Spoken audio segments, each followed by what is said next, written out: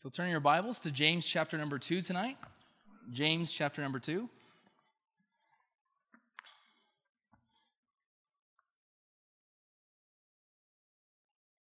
I do want to thank Pastor Yeomans for the opportunity to preach tonight.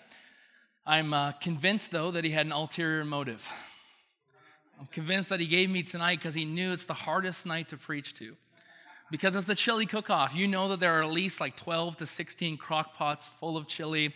They're warming, they're ready. The people sitting on the back can probably smell it, kind of wafting through the auditorium. So that's why he chose to give me tonight. I'll let you know right now, I don't have a chili in the contest. I was going to pick up Wendy's chili. I told a couple people and just put it into a crock pot, throw my name on it, and just kind of see how I did. But I figured it wasn't a good idea to lie to the whole church the night that I was going to preach. So I didn't do that tonight. But James chapter number 2, we're going to get to the text in just a minute. But we have been studying through the book of James with the teenagers next door on Sunday nights. So we've made it all the way through James chapter 1 in the last, I think, about 5 weeks. So I kind of wanted to give you guys a bit of a rundown of what we've been learning, kind of catch us all up to speed as we move into the second chapter tonight. James is a book of practical truths for Christian living. I had a teacher at school, some of you know him, Pastor Jim Shetler. He often refers to James as the Proverbs of the New Testament. It's just full of truths, daily truths that can help us to live. It's written by James, the half-brother of Jesus, the pastor of the church of Jerusalem, and he's writing it to Christian people. Alistair Begg said this: James isn't a book about how to become a Christian, but rather a book about how to behave like a Christian. We're not talking tonight about how to obtain salvation or how to get saved, but we're understanding that this book is written to people who are saved. The first couple words tell us that, and so we understand that now that we have this faith, what are we supposed to do with it? Now that we become children of God, now that we are Christians, how are we supposed to act? And that's what James is targeting. And at the end of James chapter 1, we have some very famous verses that teach us some important lessons that I would like to just quickly cover. First, we see a really cool illustration of a mirror. A mirror. At the end of James chapter 1, it talks about a man who looks into a glass or a mirror and sees his natural face, like how your face would look when you wake up in the morning. And how he sees that he needs to make some changes, but he doesn't make any changes. And the Bible kind of gives us the picture of that's a Christian who hears the word, but doesn't do anything about it. And it challenges us to be not just a hearer of the word, but a doer. It's not just enough to know or to hear God's word, but we're supposed to love and to live God's word. And then we have a second reminder right at the end of chapter 1, and this is a well-known passage, a well-known verse, when James is teaching the believers about what is pure religion and undefiled. He says, hey, you've got this religion, you've got this doctrine, you've obtained this set of beliefs, but what does it look like to have a pure and a complete religion? And he gives us 3 warnings. At the end of James chapter 1, I'm just going to read 2 verses, James 1, 26 and 27. The Bible says this: If any man among you seem to be religious, and bridleth not his own tongue, but deceiveth his own heart, this man's religion is vain.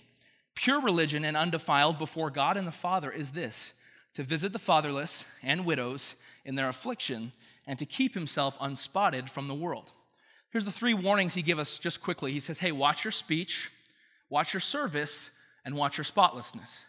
He said, if you can't control your tongue, your religion is in vain. And he says, how can you say that you have faith if we don't take care of the widows and the fatherless and serve those who are less fortunate than ourselves? But he says, while we're doing that, let's remember that we are in the world but not of the world. We are to remain different, set apart, holy. Here's the message. He's saying, hey, get your hands dirty, but keeps your hearts clean. That's what he's saying. The whole theme of this passage as we move into chapter 2 is simply this: faith in action. Faith in action.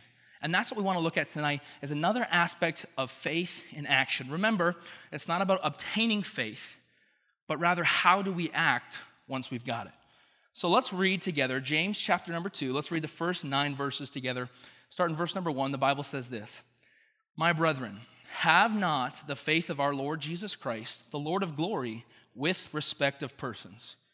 For if there come unto your assembly a man with a gold ring and goodly apparel, and there come in also a poor man in vile raiment, and ye have respect to him that weareth the gay clothing, and say unto him, sit thou here in a good place, and say unto the poor, stand thou there, or sit here under my footstool.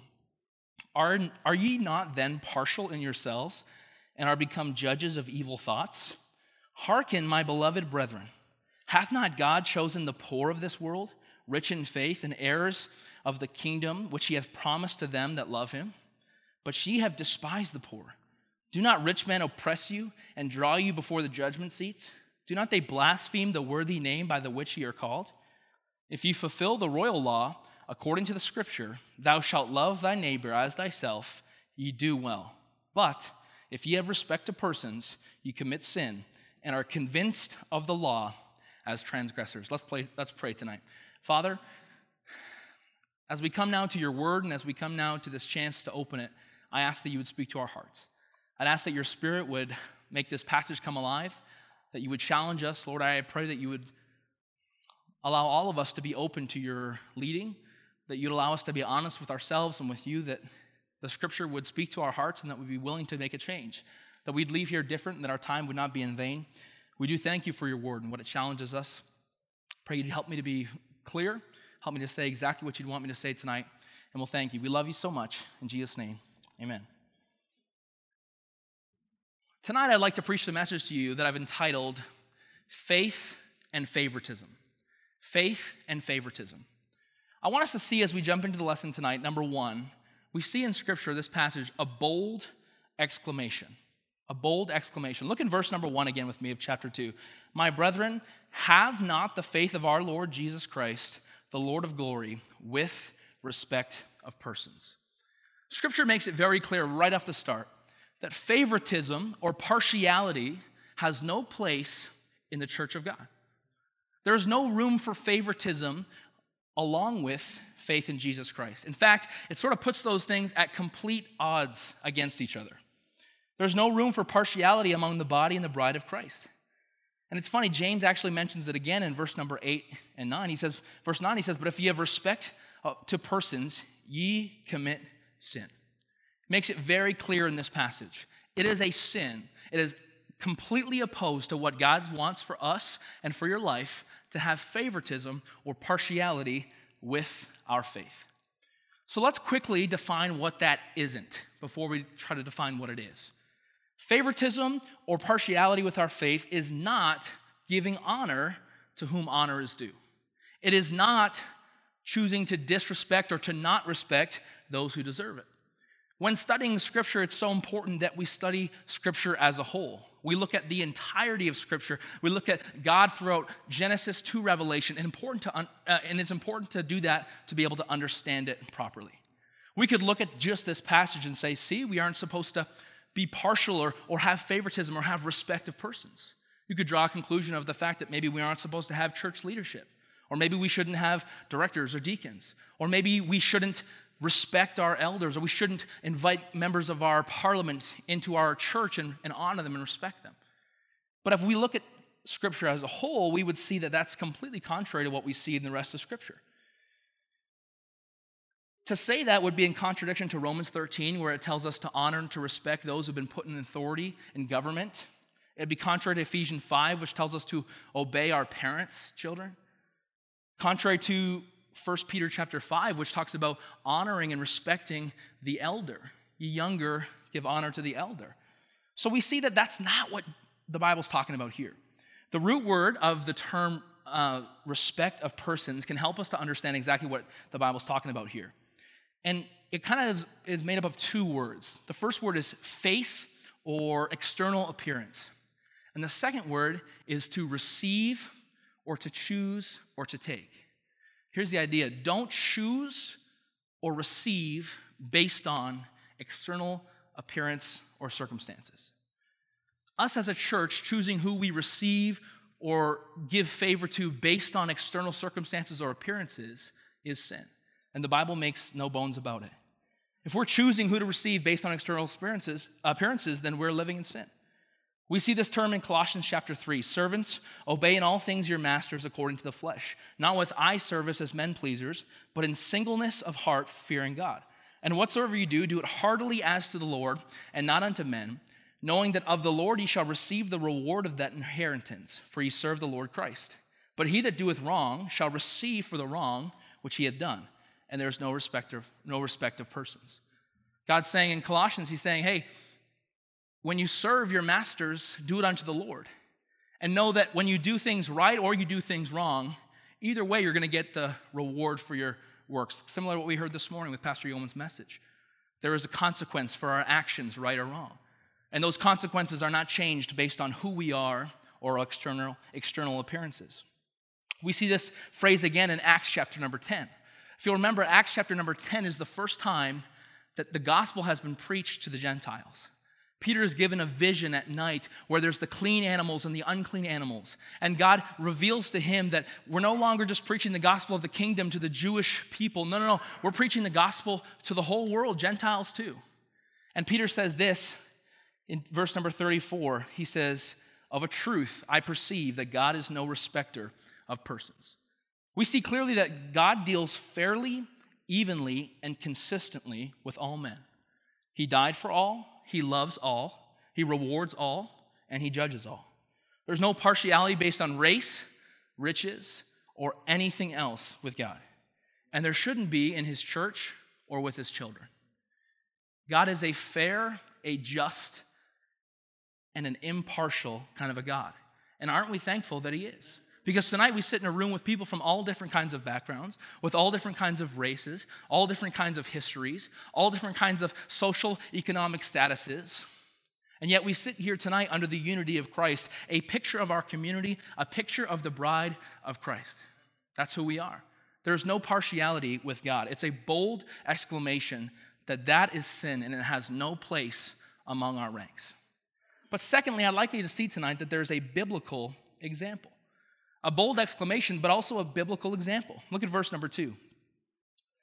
"For if there come unto your assembly a man with a gold ring in goodly apparel, and there come in also a poor man in vile raiment, and ye have respect to him that weareth the gay clothing, and say unto him, Sit thou here in a good place, and say to the poor, Stand thou there, or sit here under my footstool, are ye then not partial in yourselves, and are become judges of evil thoughts?" James gives the church this awesome visual, biblical illustration. I want us to think about that tonight, kind of put ourselves in that story. He says 2 men walk into the assembly, walk into the church. One man is very sharp. He's got on some nice, maybe a nice suit. He looks sharp. His suit's been dry cleaned, He's well groomed. He looks clean. He smells nice. He has got a nice pair of shoes on. He's got some expensive looking jewelry. Looks like a man with some sort of status. He's the kind of guy that just demands respect when he walks through the door. He's a sharp man, maybe even has a sharp family, we don't know. And he walks through the door, and right behind him, a guy walks in who couldn't be more opposite. He's walked in just off the street. He smells like he's been living on the street. Perhaps he even has his belongings with him. It's been days or maybe weeks since he's had a shower, since he's had a place to stay. His clothes are tattered, they're torn, they smell. They walk in together. And in the example, the church says, hey, to the rich man, the man with status, they say, hey, come on, come sit at the front. We got a nice padded pew, a prominent place in the assembly. They give him preferential treatment. They want him to be sitting near the front where everyone can see. And they say to the man who looks poor, they say, hey, you can sit at the back, or maybe even under my foot as a footstool, or you can just stand. We don't want to ruin the carpet or ruin the nice padded pews with your clothes. Now you'd say, Pastor Levi, that's crazy. We would never do that at Bible Baptist Church. And I would say, I believe and I hope that you're right. But here's the danger in a biblical example like this. We write it off and say, it doesn't apply to us. We would never do that.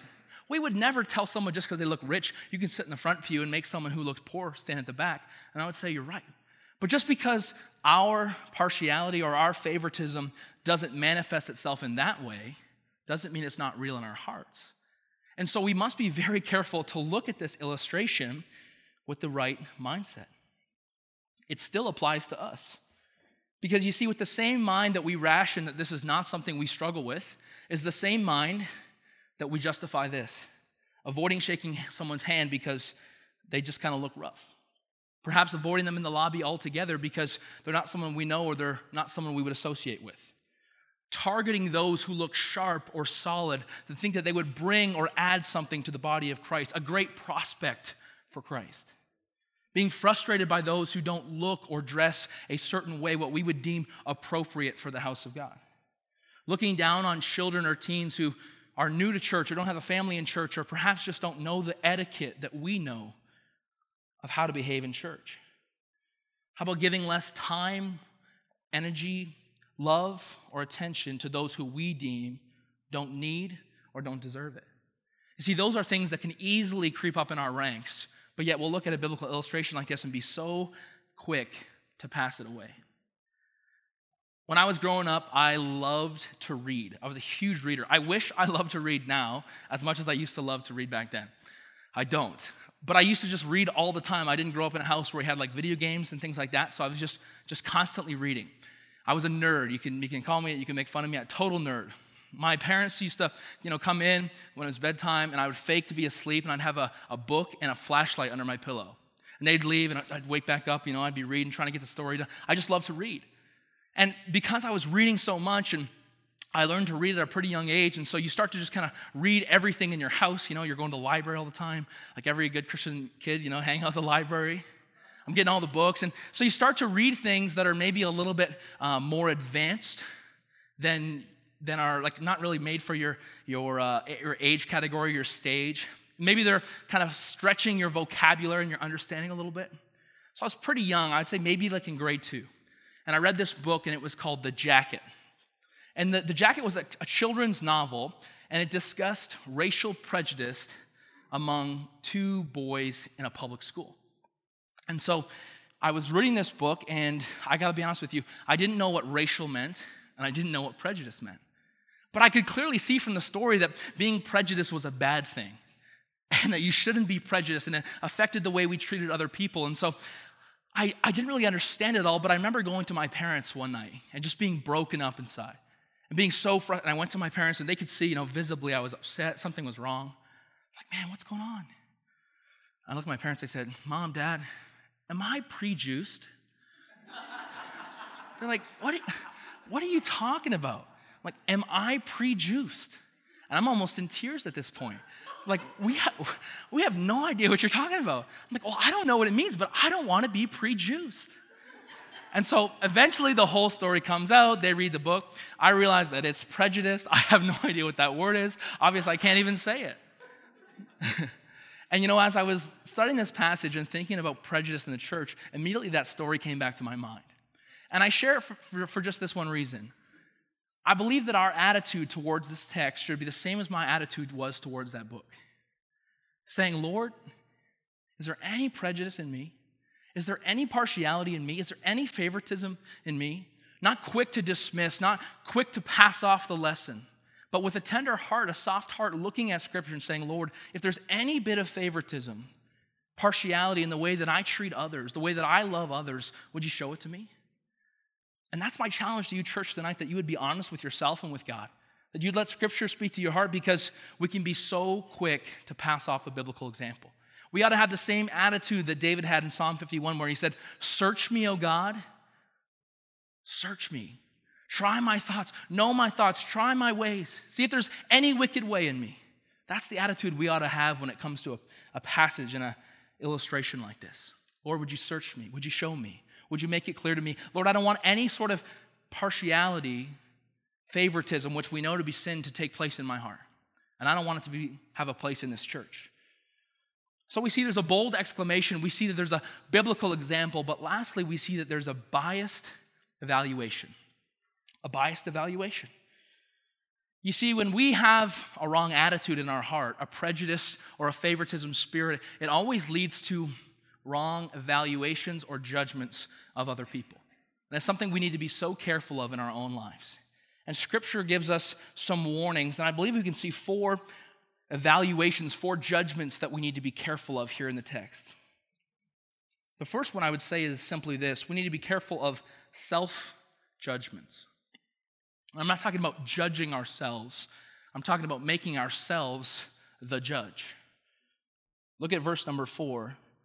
Scripture says, are ye not then partial in yourselves and have become judges of evil thoughts?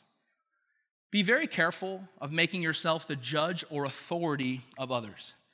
When we do that, we take the place of authority that has been given to God. We usurp his authority. We make ourselves a judge to others, and we put ourselves in direct opposition to God and his word.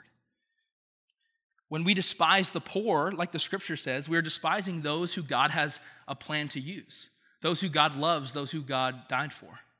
We are literally hating or despising or passing judgment falsely upon people who God died for. It's like what Pastor Yeoman said this morning. God has a powerful and unique purpose and plan for all of his children. And it is not our place to make judgments. Be very careful about self-judgments. But number two, we see that there's the status judgment, a judgment of status, just like we saw in the story.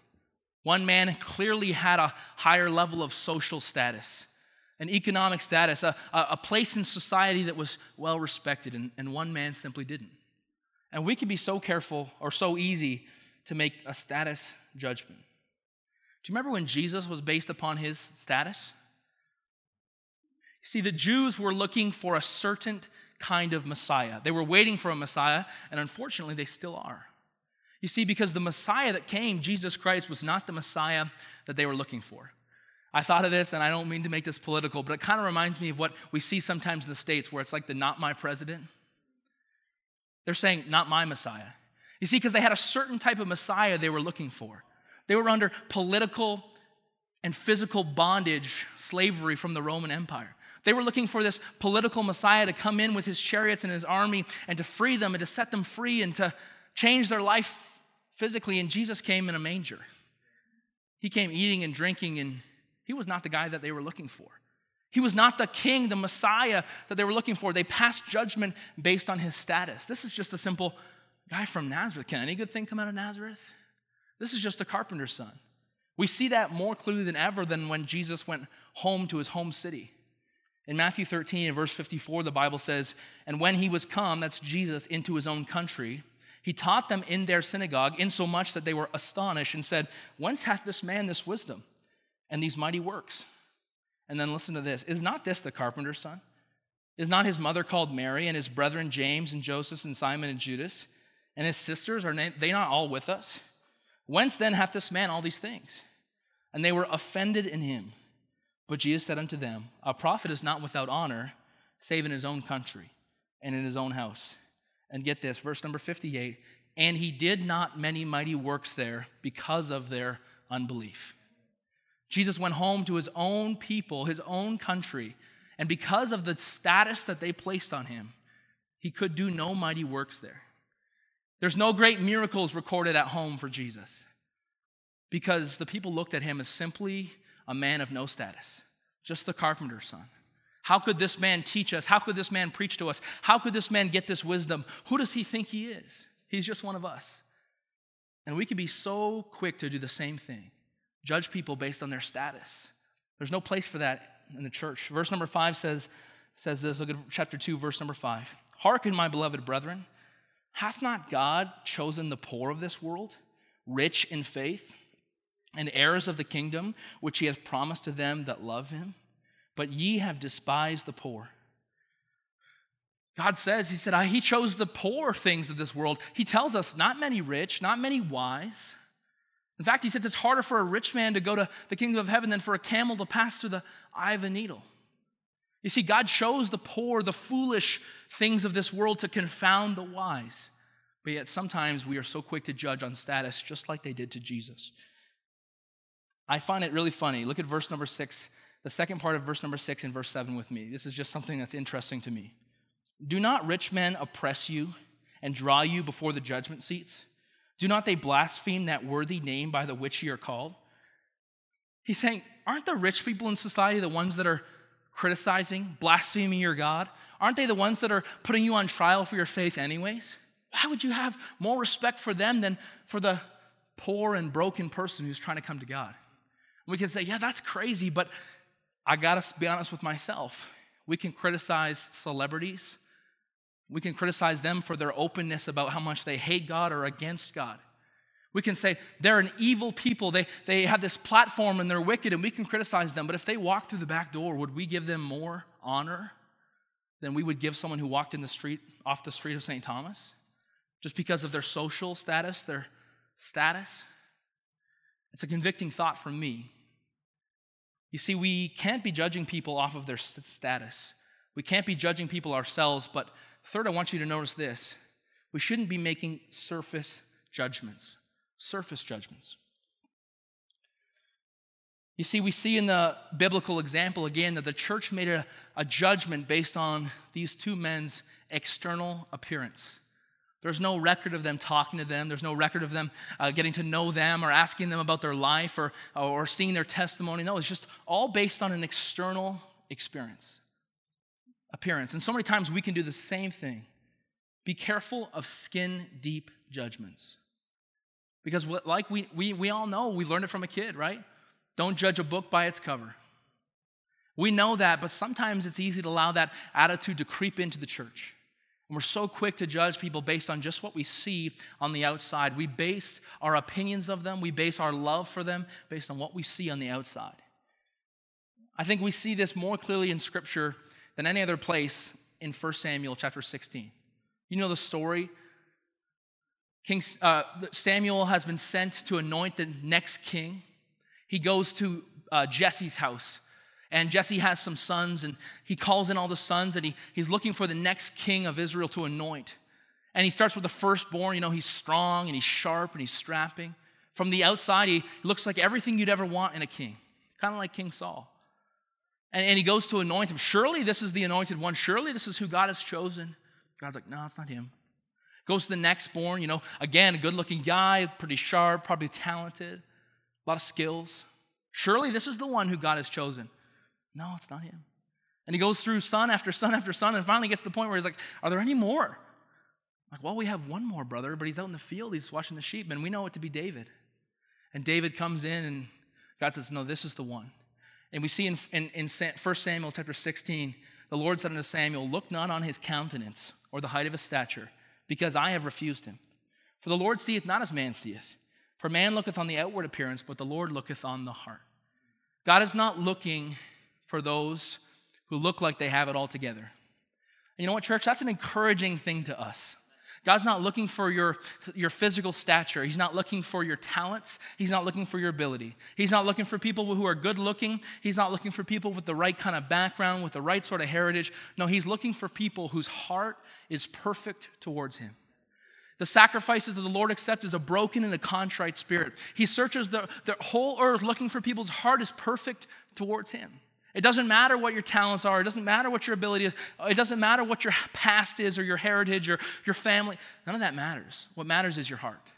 And so church, be so careful to make judgments on others based on skin or appearance or what we see, because we know that we don't see what God sees. Man looketh on the outward appearance, but God looketh on the heart. And the last kind of judgment that we see in our passage tonight is just simply this, a sinful judgment. Look at verse number 4 again. Are ye not then partial in yourselves, and are become judges of evil thoughts? When I first read this, I gotta be honest, I was a little bit confused. How could we be judges of other people's thoughts? That's what I was thinking.